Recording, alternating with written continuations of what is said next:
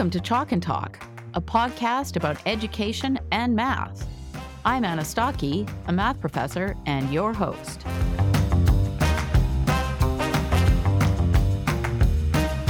You are listening to episode 21 of Chalk and Talk. My guest in this episode is Dr. Daniel Ansari, who is a Canada Research Chair in Developmental Cognitive Neuroscience. I first met Daniel over 10 years ago, and I'm a huge fan of his work. I think you'll find, as I do, that he's very knowledgeable and sensible. His passion for children is evident, and he stresses the fundamental right of every child to learn math. We discuss the importance of early numeracy skills and his research on symbolic representations. We talk about similarities and differences between math and reading. We also debunk the misconception of gender differences in math. Spoiler alert, there aren't any, and girls don't require different teaching approaches than boys. Responding to a question from a teacher, Daniel discusses the role of manipulatives in teaching math. I also asked him to tell us about dyscalculia and to provide some tips for helping students who struggle with math. You'll want to stick around to the end because I asked Daniel to tackle some neuromyths. I know you're going to love this episode.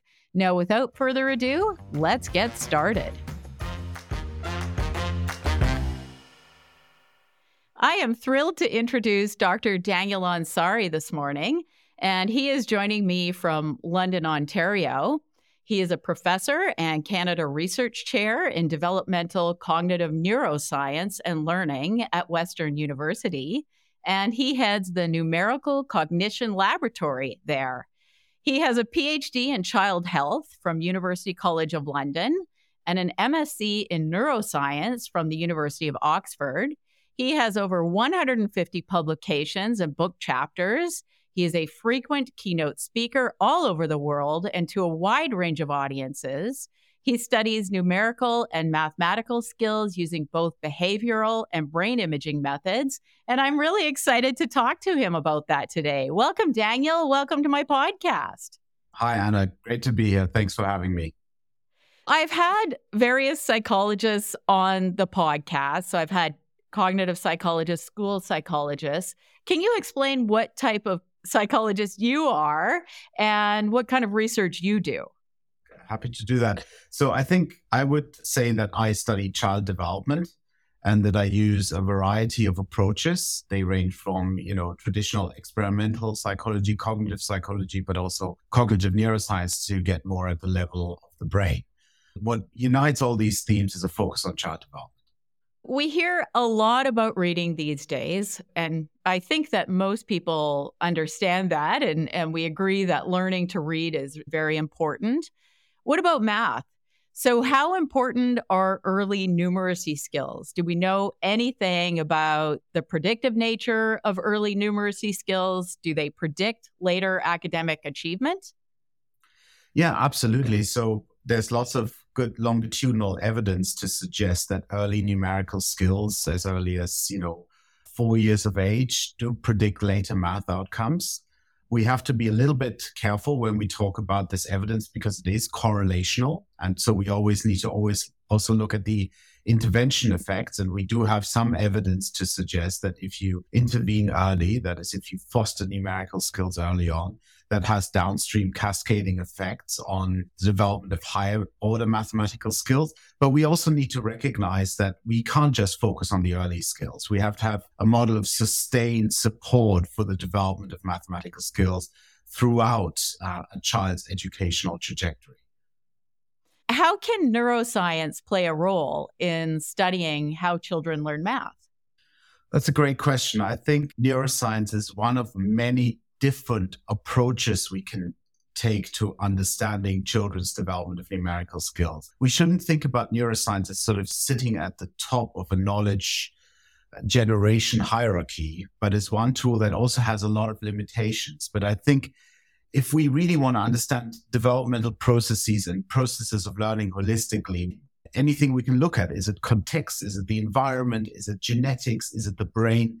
How can we understand these things? But when we study neuroscience, one of the things we also, I think, really need to embrace is the concept that, of course, the brain and how it is processing information is dependent on the environment within which a child finds themselves. So we need to sort of distinguish between cause and effect and understand that if we see a difference at the brain level, it doesn't mean that that's a biological difference. It could also be a difference in exposure, a difference in learning environments, and so forth. So maybe we can talk a little bit about your specific research. I understand that you have done some research on mathematical symbols, in particular, our numeral system, our place value system, the Hindu Arabic numeral system. So those are the numbers as we know them, like the number 3, 4, that sort of thing. What have you done in that area? And how important is it for children to become fluent at recognizing and working with Hindu Arabic numerals? Symbolic representations are incredibly important for early math learning. And of course, children learn number words, which are also symbols, before they learn Indo-Arabic numerals. And most of the evidence says that once children have an understanding of number words, it's very easy to transfer that understanding to Indo-Arabic numerals. And so when we think about math education, I think one of the things, or math learning in general, one of the things that's really important to bear in mind is that children are always along a trajectory from concrete to representational to abstract. So, when children start out learning about numbers, they will work with objects, and later on they will work with hatch marks on a page, and then they will eventually transfer that to symbols. And we can also move back and forth on that continuum, right? To not necessarily purely linear process, but a process where we go back and forth as well. So most of the evidence that we and others have gathered suggests that symbol learning, and especially understanding the meaning of number words early in development, is really sort of a critical building block, if you like. And that if you lack that understanding, that's going to have carry forward effects. So let's say you do have a rudimentary understanding of numerical symbols, but you're not really fluent in comparing symbols or ordering symbols. That's going to make it really difficult for you to do any kind of arithmetic, for example. So then it might look like you have a working memory difficulty, but really what you have is a difficulty in representing quantities and having a fluent understanding of the relationships between numerical quantities. So I think it has important downstream effects, and it's one of those milestones like maybe phonics and reading that, children really need to be strengthened and given the opportunities to develop that fluency so that the downstream effects are positive rather than negative. This makes a lot of sense to me. I used to teach a history of math class when I first started at the university. So I know a fair bit about the history of the development of the numeral system we use today, which really originated in India. It was kind of surprising to me when my kids were in school because there was this heavy focus on using manipulatives, and even as a method actually for doing calculations, which seemed kind of absurd to me because the whole point of our numeral system is it's really easy to work with. What I saw going on, it kind of almost reminded me of Roman numerals, which really held back the Europeans for many years in terms of complex mathematics and scientific discoveries because they're really clunky and difficult to work with. So what you're saying about symbols and moving on to symbols, not that we're saying that you shouldn't do the concrete materials, it makes a lot of sense to me, and it seems like a really important thing to me. But sometimes I feel like there's maybe a bit too much emphasis on the manipulative piece, and I'm wondering if you can say anything about that. Like, where do manipulatives fit in to math instruction? That's a really, really important question, I think. For me, often when we talk about educational topics such as the use of manipulatives, we get too much in sort of a stance of either or.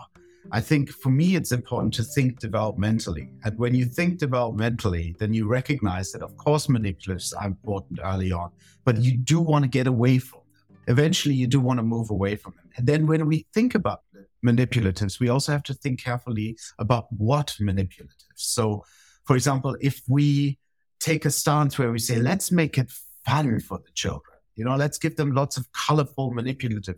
Everyone looks different. Well, that's That's going against all the research that we have that says you need to strip your materials down so that children can actually begin to focus on the abstract properties of the sets rather than things that have to do with the appearance of the set. So there's lots of research to show that, for example, young children are better at matching dots to dots than they are at matching, let's say, a pile of shells to dots, because shells and dots look differently. So we have to think about the nature of the manipulatives that we employ in classrooms. And we have to, when we think developmentally, always use manipulatives as the first stage towards an abstract mental representation of number. What you're saying then is if the manipulatives are too colorful and distracting, that actually maybe that could be detrimental. Is that correct? Yes, absolutely. We have the research to show that. And it's not just in math, it's in science education as well. There's lots of research. Our intuition is to want to make things colorful, busy, almost like a graphic novel. We want the textbook to look like that. We want our materials to look like that. The difference is children don't learn math for entertainment, like they read maybe a Spider-Man comic, but they actually have to build mental representation. So the quickest way of helping children build mental representations is to go against our intuitions and to strip the materials down and gradually increase them in complexity. Because eventually, of course, we want children to be able to look at a plate of different kinds of fruit and be able to extract the overall quantity or the cardinality of that set. But initially, in order to build that, we need to have very simplified materials. And I think you're right. It does go against our intuition.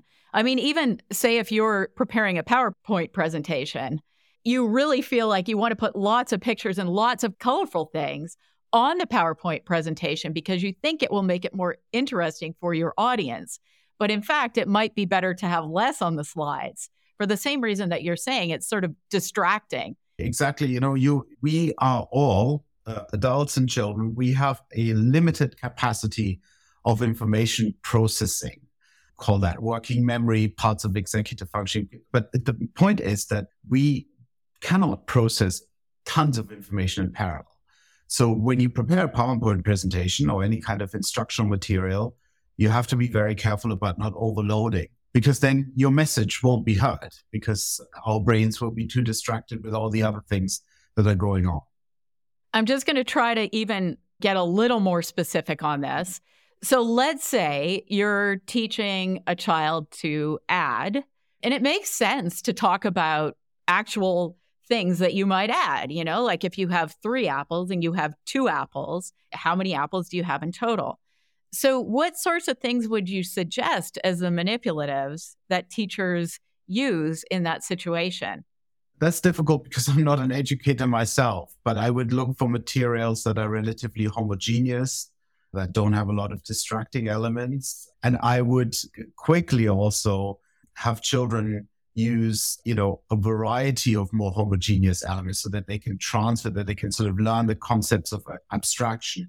And then I would also work with these manipulatives in different spatial layouts. So, if you have 4 objects, you can arrange them in a square, you can arrange them in a line, but the fullness still remains. And I think that's a concept that takes time to develop.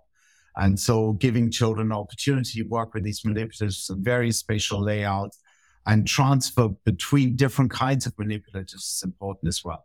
Again, I think it's really important, and I emphasize this over and over again because I'm a developmentalist, to always take a developmental lens for each individual child to try and assess the point at which they're at and how much abstraction they are capable of at that point, and to use that as a starting point.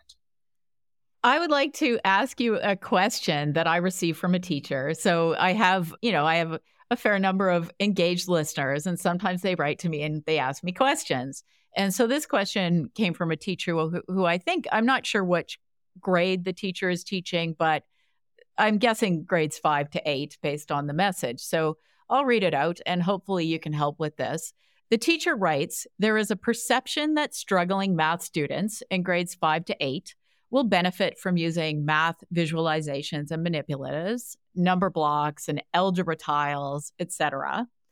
And the teacher's observation is that these attempts at visualizing math principles just confuse struggling students even more, so that it seems to be unhelpful.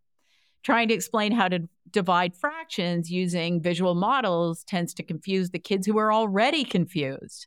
The only students who seem to benefit are the children who are already really proficient at math, and they're ready to see those visual abstractive models.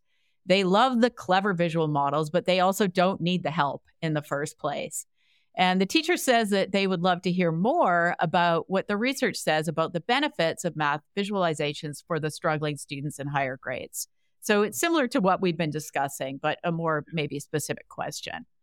First of all, that's an excellent question, and it's an important one. However, I would say that it's difficult to answer that question directly because we don't know whether the children are having problems because of the visual models or because they lack certain skills that would help them engage with those models. I think most of the research on visual models suggests that they are beneficial. For example, there's a lot of research on number lines, the use of number parts, that allows teachers to essentially integrate, whole numbers and fractions in the same representational frame.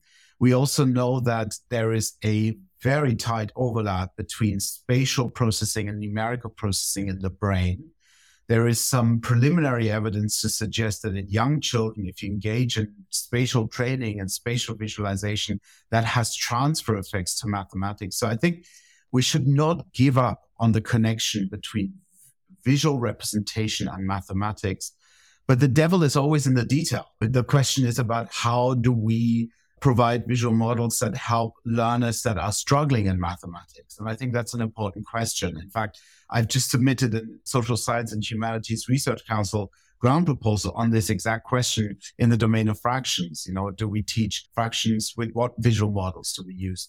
Pi models do we use? Number lines? I don't think we have the full answers to this, Anna, but I think what we can say with some confidence is that there is a very strong link between spatial visualization and math learning. And I think we are well advised not to give up on that. So some visual models make a lot of sense. To me, in the K-6 sphere, that does make a lot of sense.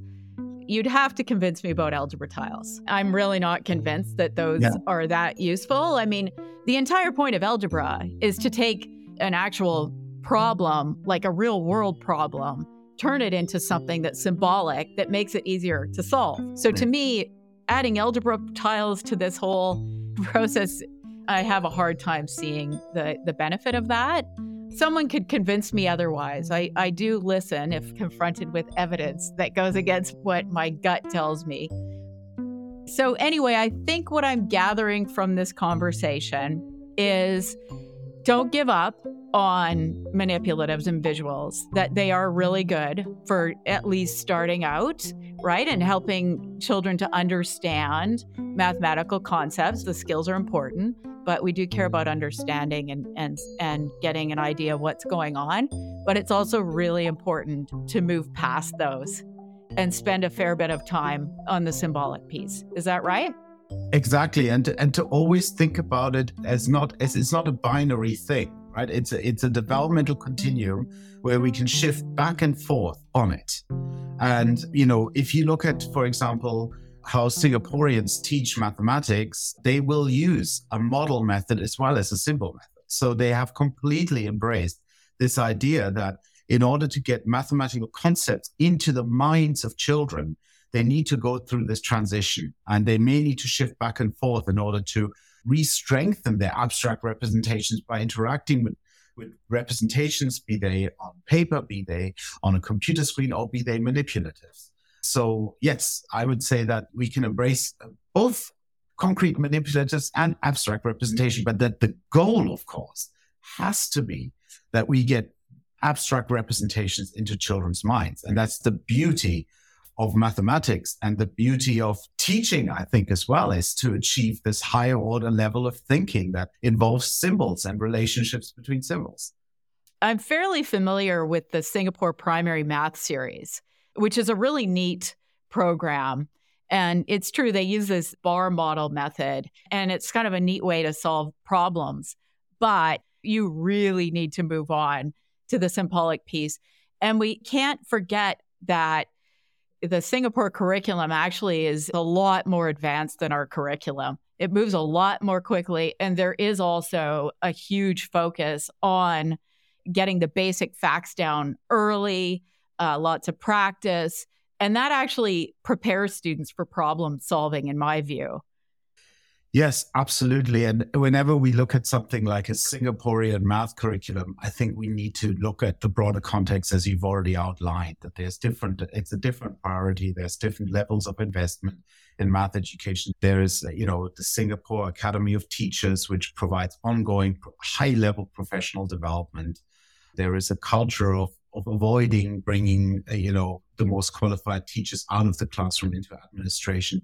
So there we cannot fully replicate that. But what we can certainly take a few principles and look with interest and with awe at it. And you're absolutely right. There is a lot of emphasis on practice, and we cannot get away from practice. Math is not something that is natural to the brain or to the mind. It is in that way similar to reading, although it's very different in many ways. But it requires practice, just like most things in life where we want to move from novice to expert. We do have to practice. The question is, how do we structure that practice? That's the interesting question. And I don't think we really fully know that yet. I think we still have a lot of work to do on that. But if we can all agree that practice is good, then we've already reached a very good level from which to begin a conversation about how do we then go. Maybe this kind of relates to what we've already started talking about, but I'll go there anyway. You wrote a note on LinkedIn about developmental trajectories. So you said something about foundational skills are the key to an unfolding developmental process that leads to cognitive flexibility and creativity, and basic skills, which require deliberate practice. And as you've already said, they're not a trivial side product of learning. They are, this is kind of a nice phrase, the undeniable cradle of such thinking. I love that. In your opinion, to be most productive in this space, it's all about understanding human development and applying a developmental lens to our thinking. Can you please expand on that? Yeah, I guess that note sort of comes from years of being slightly frustrated with the state of debate in education and the way that debate intersects with political movements, and where there is a painting of dichotomies that, in my view, are over-exaggerated. And my resolution, at least in my own thinking about this, is to always think about the child and the child in a developmental context. And when you look at that, you cannot deny the fact that two things can be true at the same time. We want children to reach a level at which they understand mathematics, but we also need to give them the skills. And those skills are the foundational competencies that I talk about in that post. It reminds me so much of the debate in reading, right? We need to do away with this. I think everybody can agree that we want children to be able to comprehend text and to think about it creatively. We also can all agree that we want all members of society to have a high level of numeracy and being able to understand numbers and being able to use that to inform your behaviors and your decision making. How we get there requires a developmental approach. It doesn't require us fighting about specific either this or that, because I think we can all agree on the outcomes. It's the developmental process that we need to respect, and where we need to recognize that we cannot put the horse before the cart, or I don't know if that's the right way of saying it, but we cannot demand, children to understand something if they don't have the toolkits to build that understanding in the first place. So that's what I mean by developmental processes. It helps me to reach some clarity on things that get very muddled and where people get very emotional. And in the end, that is not benefiting children at all, right? And certainly I've been one of the ones that's been arguing for re-emphasis on skills. Yes. But I argue for what's missing. Yes. When I argue for skills, I'm not arguing against understanding.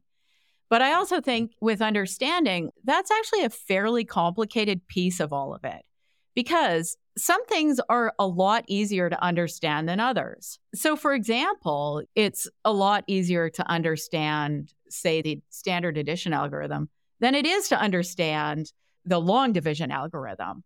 And I think some people think that students could understand everything all the time, But actually, some things in math are really difficult to understand. And sometimes the understanding actually comes after the skill. But it doesn't mean it's not important. Of course, we can have both things, is what I think you're saying. Yeah, absolutely. And I also don't just want to sort of leave on this sort of hand wavy note and say both is good and we need to do both. That's what I mean by developmental, right? In the early years, we do need skill building. It's undeniable. Look at how we teach reading or how we are supposed to teach reading. It's very systematic. It involves a lot of direct instruction, a lot of repetitions. But that's, nobody would tell us that we shouldn't do that when we send out kids to various sports activities. That's also repetition practice.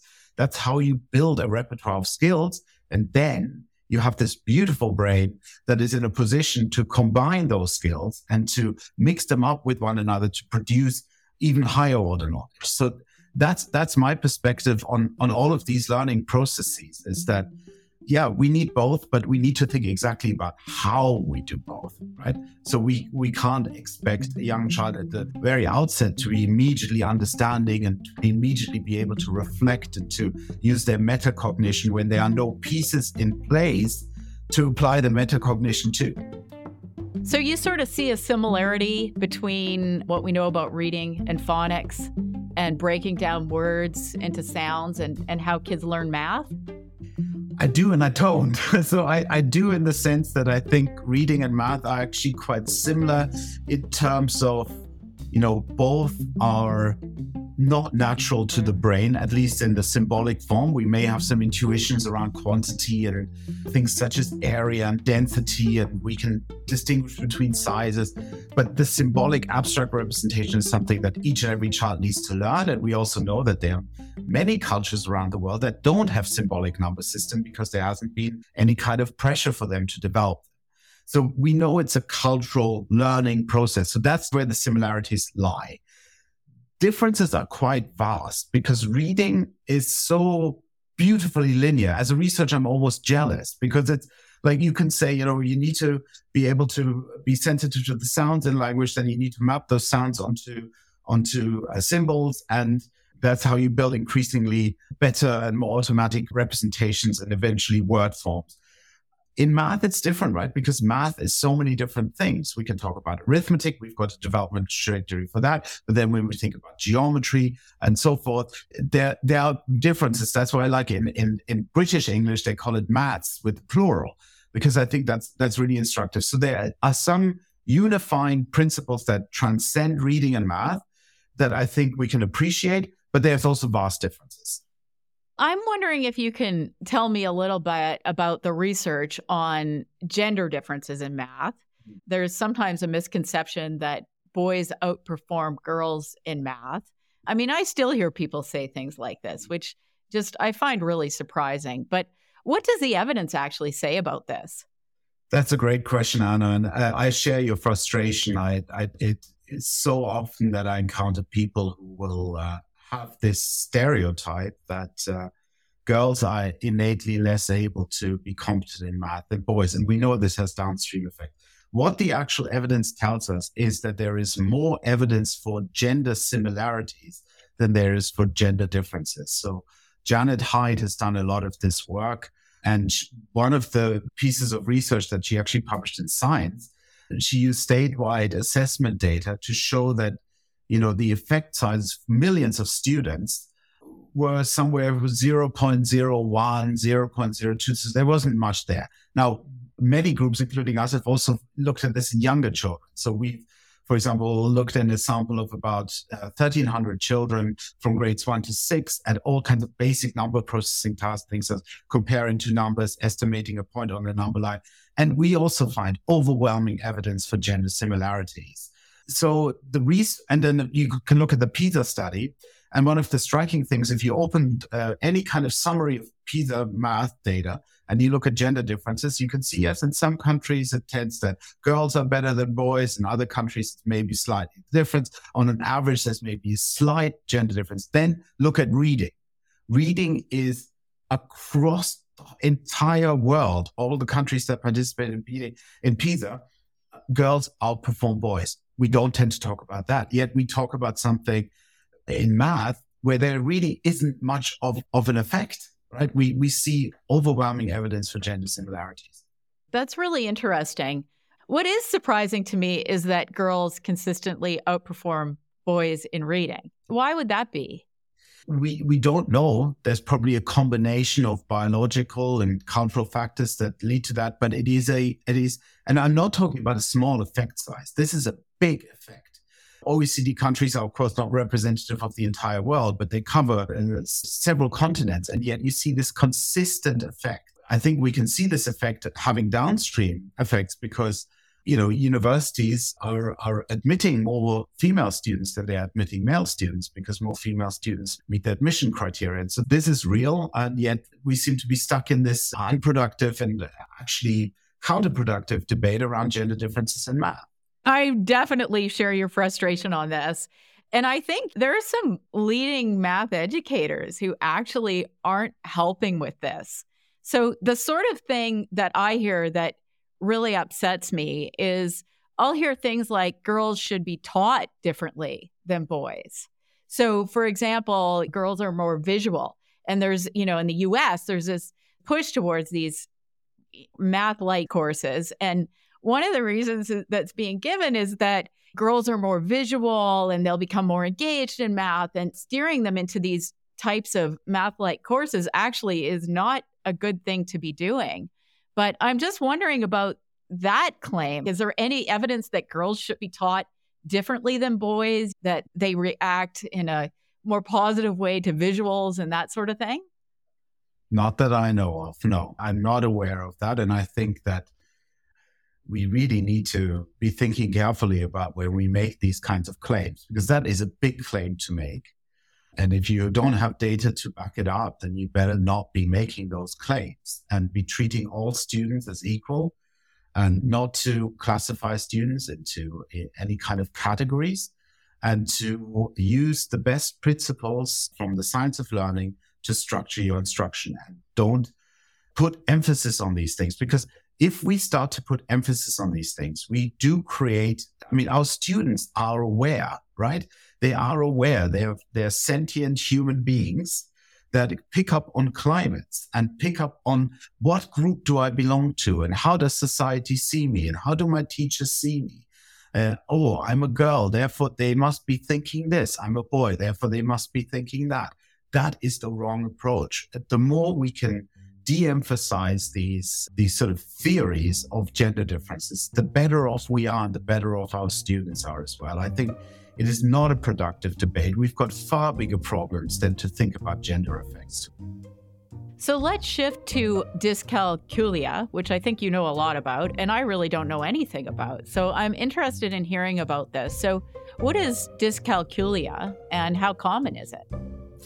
So developmental dyscalculia is defined as a specific learning difficulty in the domain of mathematics. Basically, when you have students who are non-responsive to instruction and require additional approach, different kinds of approaches and special educational approaches, those students could be defined as having developmental dyscalculia. But we need to be very careful. Developmental dyscalculia is not something that you can go to your pharmacy and take a test. It is defined in a way that's slightly arbitrary. We set a certain cutoff point, or we say, this group of students is not responding to instruction. So it is not, though it is as if developmental dyscalculia has a very solid definition, but I think it helps us to allocate resources and give attention to students who are particularly resistant to instruction in mathematics. We also need to recognize that developmental dyscalculia is often co-occurring with other learning challenges and other developmental challenges, such as ADD or dyslexia. So it is not as though we can say dyscalculia is only a math learning difficulty. It often co-occurs with other learning difficulties. What sorts of things might you notice if you were working with a student and they had dyscalculia? Like, say, a grade 1 student or something like that? The defining feature of developmental dyscalculia, this was really reported first by David Geary at the University of Missouri back in the 80s and then 90s, where he did sort of pioneering research on trying to understand what's going on with students who are really struggling with math.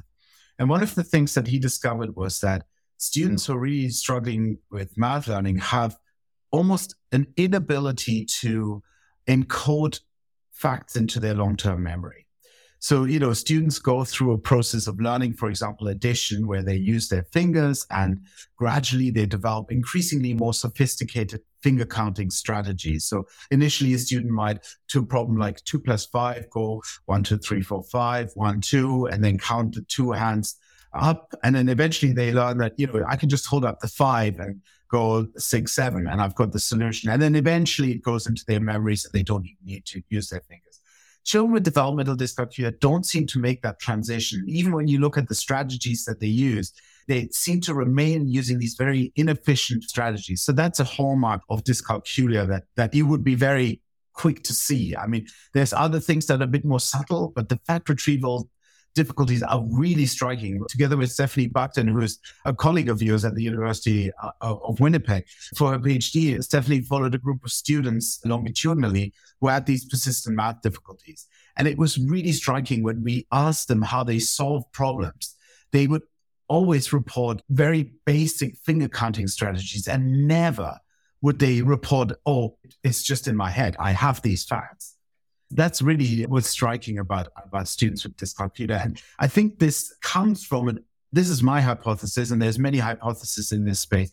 It comes from a difficulty in representing symbols in the first place. And then as the pace of education accelerates, these children are sort of left behind with these very immature representations that take a lot of their working memory and, just to hold them in mind and to work with them because they haven't developed that fluency. So those are some of the hallmarks that you would see if you have a student in your classroom that has a math learning difficulty or developmental dyscalculia. How frequently are students diagnosed with dyscalculia? Like, I've heard about dyslexia a lot, but I'm not even really familiar with dyscalculia. So I think that says something. But I'm just curious about how frequently this is diagnosed, and are students getting the help they need? Not very frequently is the answer. I mean, it's interesting. I've been in this space, for almost 20 years, and the under recognition of math learning difficulties, whether we call them dyscalculia or specific learning difficulty in math, I don't care.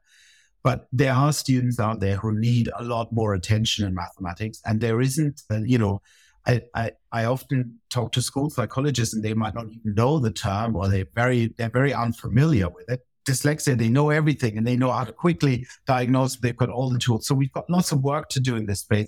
I think we also have work to do in advocacy. So parent advocacy around reading is excellent in North America, right? We've got things like the International Dyslexia Association. We've got the Ontario Human Rights Commission Right to Read report. There's been a lot of advocacy. When it comes to math, there doesn't seem to be a sort of collective will to develop that advocacy. But I think it is incredibly important. And there are many students, I think, even at university level, who have dyscalculia but don't know about it. And they feel stupid, and I get emails from grown adults in their 50s, 60s, who write to me and say, oh my God, I read your article about dyscalculia. I finally know what I had my whole life. And they tell me stories about how it's held them back in their lives, and how knowing that they have this and knowing that it's legitimate, it's something that people, that they're not alone with this, is tremendously empowering. So I think we have to do more work around dyscalculia and setting criterion and building advocacy, and also within schools, ensuring that schools have tiered instruction where students can go to a special educational environment, but then also with the aim of always bringing them back to the main classroom and helping them to sort of catch up. So yeah, we have a lot of work to do, but I feel like I've been saying this for years. It hasn't really changed. And I think this is also added partly because maybe in Western cultures, we just don't care enough about math. And this is one of the downstream effects of that. I also think that people are more likely to say, well, you're just, you're not cut out to do math, whereas in reading, if a child isn't learning to read, people will get upset. This child has to learn to read. Everybody can learn to read. So I think that probably contributes to this issue too. Yeah, no, I just want to say, because you said this is a very important thing. You said everybody can learn to read. I think we need to have the same approach to mathematics. Everybody can learn math. And that means that everybody has the right to learn math. right? And so if we start from that premise, if we start looking at, because I think sometimes people look at math, it's like, I didn't really like math, I'm not good at it. There's some people who are good at math and they're going to do well in this sector of our economy. But I just don't belong there. If we break that down a bit, and if we have the same approach as we have to reading, which, everybody can learn to read, everybody can learn to be human. Of course, there's going to be some people, some people who are going to be better readers always.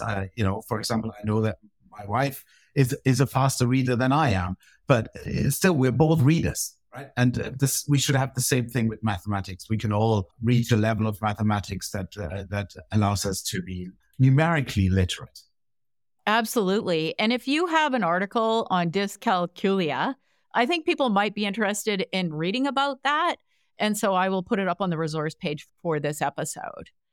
If it's caught early, can a child with dyscalculia learn, say, can they memorize their times tables? Can they get to the point where they're using efficient strategies so that they can be on track with their peers? I think so. It all depends on how we structure that remedial piece of instruction for them. And I think we do have some very good guidance. And one of the things that I'll send to you afterwards, I'm sure you probably have already seen this, that the Institute of Education Sciences, just I think 2 years ago, published a very good practice guide on teaching students struggling with math in the elementary grades. And it has a lot of detail and a lot of suggestions, concrete suggestions of how to structure instruction for students who are struggling with math. I believe that the principles in that book don't just apply to struggling students, they apply to everybody, but it's a really good starting point. And I think we should never give up on any child, right? We should always hold out for hope that we can get to a point where they don't need tier 2 instruction anymore. And this is especially important in the early years. The children are so variable in their developmental trajectories in the early years. That doesn't mean that they learn in different ways. By the way, I don't want to get to a learning style or differentiated instruction. That's not what I mean. I mean, the rate of change is very different in the early years. And so there's a lot of work that suggests that if we do too much diagnosing in the early years, we can also reach a point at which we have too many false positives. And then, of course, it's negative as well. So, let's not give up. There's good guidance. There's evidence on how we best instruct those students. Let's heed that advice and let's continue, trying to get them back into mainstream education and to thriving in math. Let me guess.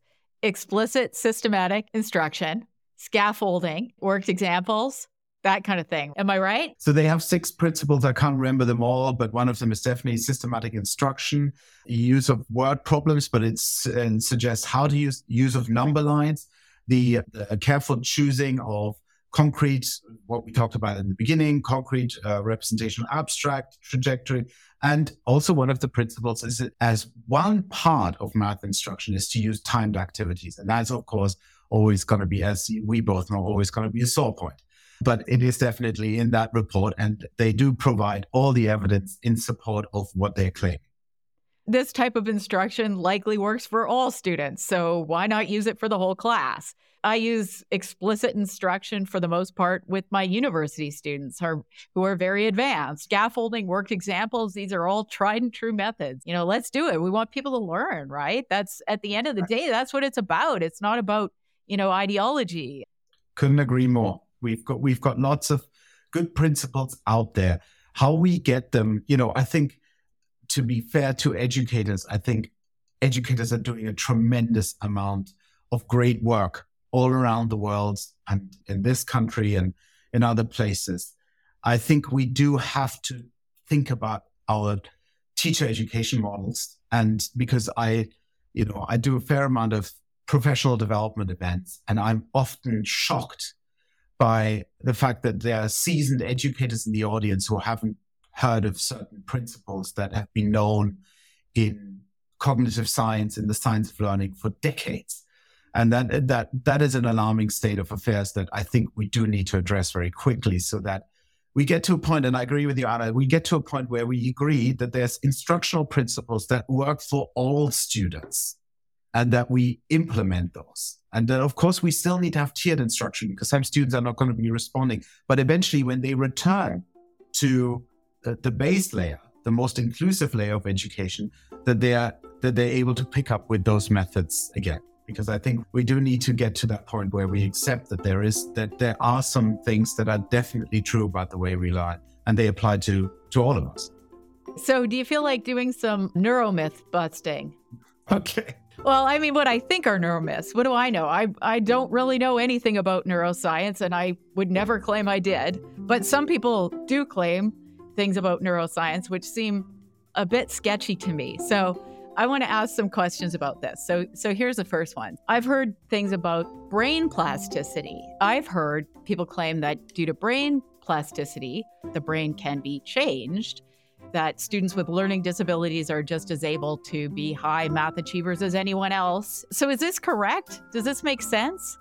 Let's first look at what brain plasticity really is. Brain plasticity is a biological process by which the organism adapts to the environment. It has no value. It is neither positive nor negative. If tomorrow, for whatever reason, I had to amputate my arm, I would develop a phantom limb. That's brain plasticity, but it's not pleasant. Brain plasticity also is the driver, of course, of all learning. So in many ways, it doesn't really help us to think about learning because it is learning itself. If our brains weren't plastic, we wouldn't have schools. We wouldn't have universities. We wouldn't be learning. We wouldn't be. So I think people think that brain plasticity is some kind of magical panacea, or it can help us to explain away differences in learning trajectories. But it's not. It's adaptation. That's all it is. So in many ways, I wouldn't even call it a myth. I would call it a misunderstanding of what brain plasticity is. It doesn't mean that everybody is capable of everything. There are individual differences. Brain plasticity doesn't mean that we are a blank slate and that we can just write on it. No, it means that we have certain predispositions. There are individual differences, but we all have brains that, like our whole organism, is seeking to adapt itself to the environment. The next one. So working memory, and I think we've covered this a little bit, and I've talked about it on previous episodes, and we know that the working memory can only hold so much at a time, maybe 4 to 9 items. We should always really be taking this into consideration as educators, working memory and its limitations. I was really surprised because I saw this person saying that they had this program, they had this way to increase working memory capacity, which would be great. If we could increase working memory capacity, it would be so much easier to learn. And we wouldn't have to worry about all these things like manipulatives being overstimulating or this type of thing. So is there any evidence that you can actually increase working memory capacity? That's a great question, and a question that the whole field of psychology has sort of been grappling with for the last 20 years or so. So let's start at the beginning. And working memory, as you say, is this limited capacity that we have in order to hold information online while we're doing something else, right? That's the working part of it. It's we have this thing that we're holding on to while we're doing another subset of the problem. Anybody who cooks will be very familiar with this. And so the issue here is that, yes, we can train working memory to become better. So we can train somebody to become better at a working memory task. But what we have unequivocally not been able to establish, the thing that has been rejected, is the idea that you train working memory and then you get transfer. Because that's really what we want, right? We want better working memory for math and what we're talking about, or any other domain of learning. But the problem is, if we train the working memory, it doesn't actually affect the math. So there's no far transfer. So I would recommend that no school board, no school division invest any resources into any programs that promise to train working memory. Train the knowledge. Also, working memory is tied to the knowledge that we have. That's the point I was trying to make earlier about math. Math is always associated with working memory, and we ask ourselves why.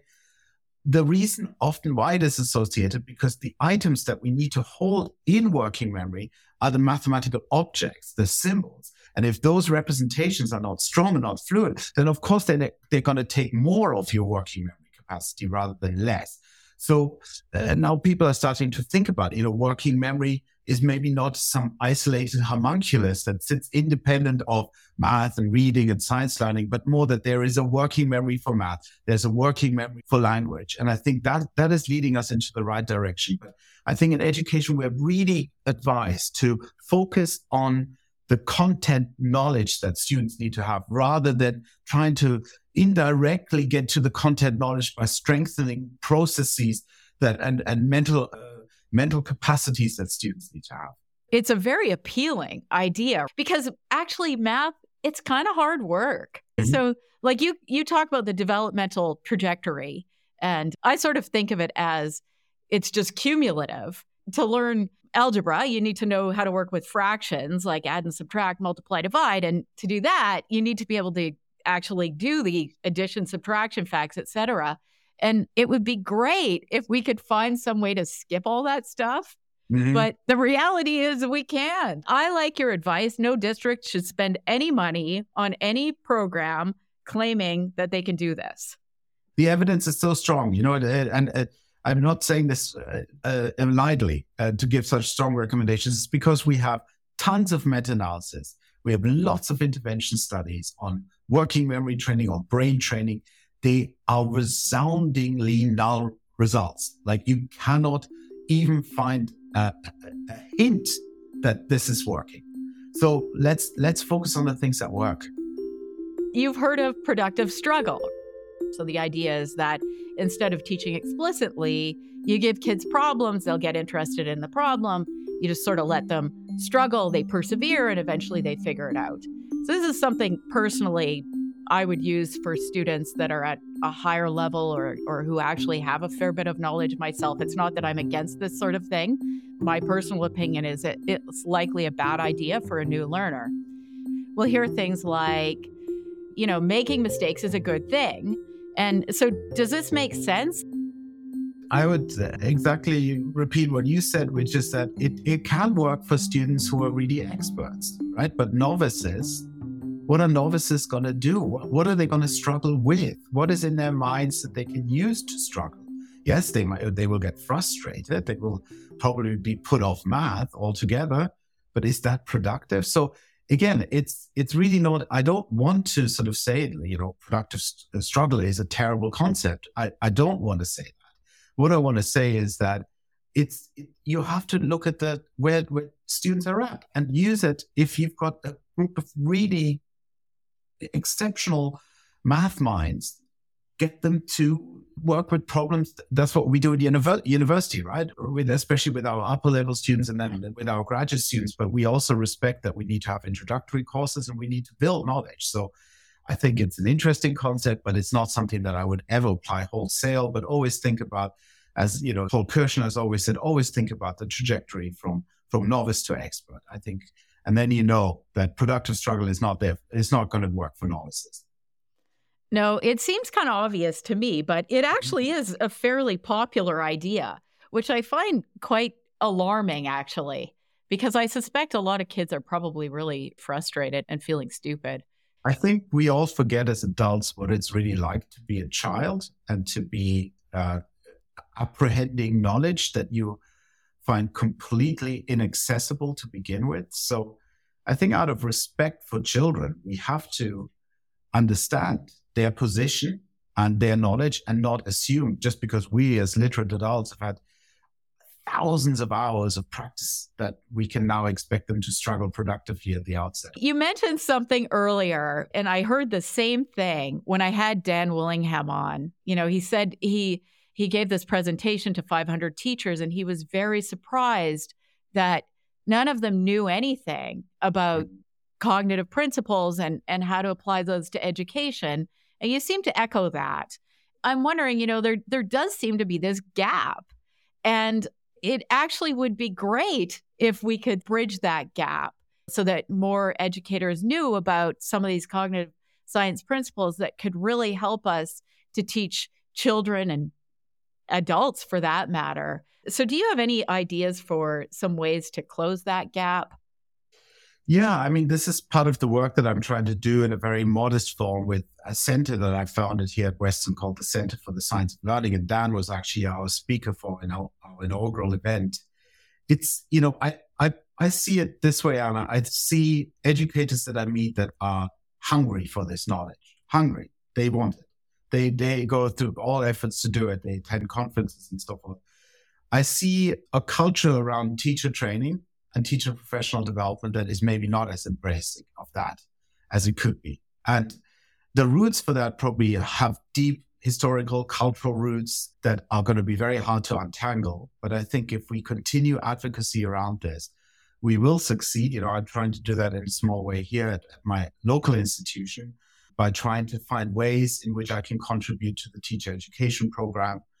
And so small steps, but we do need to get to a point where we bring more of this information to those who can actually use it. And there's some good models, and around the world for how to do this. I think what's happening in reading instruction is really encouraging, because it is. And what's interesting is that in Ontario, school boards started to immediately prepare for this.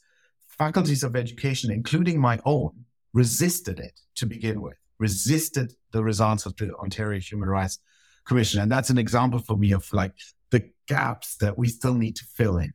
I think that's fairly common and quite unfortunate. I agree that what we're seeing in reading is really promising, but I think we have a long way to go in math. And I really appreciate your work, and I appreciate your passion. And I really want to thank you for coming on my podcast and talking to me today. I've learned a lot, and it's been an absolute pleasure. Thank you so much, Anna. It's good to have this conversation. I appreciate you having me on your podcast. Thank you. More in just a moment. In the show notes, I've linked to a resource page where you'll find articles relevant to the conversation today, including recommendations for helping children who struggle with math. I hope you enjoyed today's episode. I've got another great episode coming out on January 12th. If you enjoy this podcast, please consider showing your support by leaving a 5-star review on Spotify or Apple Podcasts. Chalk and Talk is produced by me, Anna Stocky. Transcript and resource page by Jasmine Boisclair. Subscribe on your favorite podcast app to get new episodes delivered as they become available.